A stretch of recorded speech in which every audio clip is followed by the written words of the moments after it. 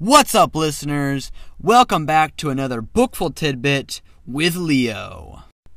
So today, we're actually talking about a topic that I came up with last night while I was talking to the source of my information for this one. And that is book care. Now, before I get into this, I just want to say that this information comes from a real retired librarian, and how he would go about caring for all the books he had in his possession while he was in college doing his part-time job. The first thing I wanted to talk about was what to do when you've purchased a brand new book and how to care for it in the beginning stages. Now, the first thing you want to do is to begin to deal with the spine. The spine is the part of the book that will definitely begin to break over time. It's the one that has all the motion when turning the pages, closing the book, and it's the one that keeps it closed as well. So if you don't deal with the spine correctly, your book will be misaligned, as in some of the pages might stick out more than others, or it won't be very taut. It won't be able to close and stay closed very well. To avoid this, you should start by opening your book in sections.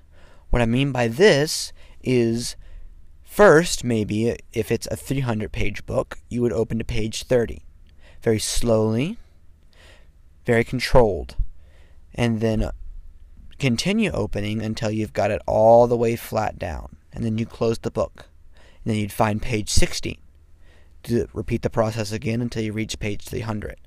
This makes sure that you are opening the book in an even manner to make sure that the spine is not beginning to break down in any sort of way.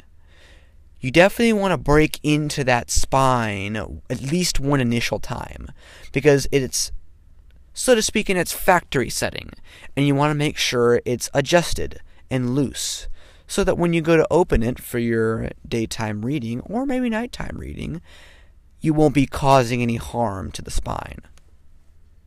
The second piece of advice I got was on storing your books. You never want to have your books stored face down. What I mean by this is you don't want to have your pages facing down towards the ground while your spine is going up towards the ceiling.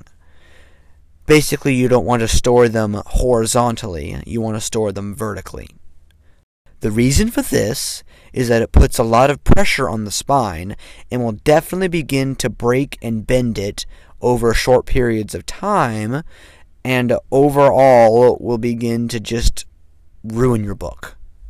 The ideal way of storing a book is on a bookshelf, obviously, with other books clamped together by a bookshelf holder. What are they called? Bookshelf holders?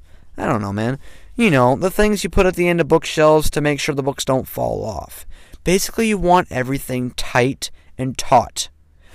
This definitely helps keep the spine in good condition, while, as long as you didn't bend any of the pages, because that is literally the worst thing in the universe, when you accidentally crumple a corner, and then the other corners begin to crumple, and then it's a mess. As long as you have all the pages straight, then it keeps everything nice and fresh and together.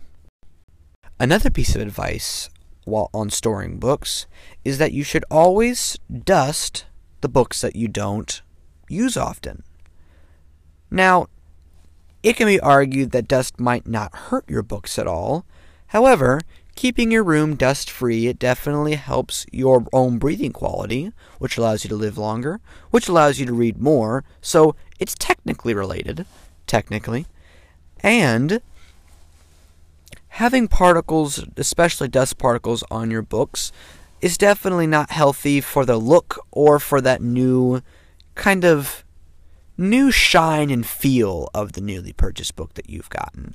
So you definitely want to make sure to not only take care of the books, but also take care of the space around them. Finally, I was given advice on how to fix a book, particularly the spine if it is broken. It might surprise some of you, but actually, good Elmer's glue is all you need to fix a broken spine in a book.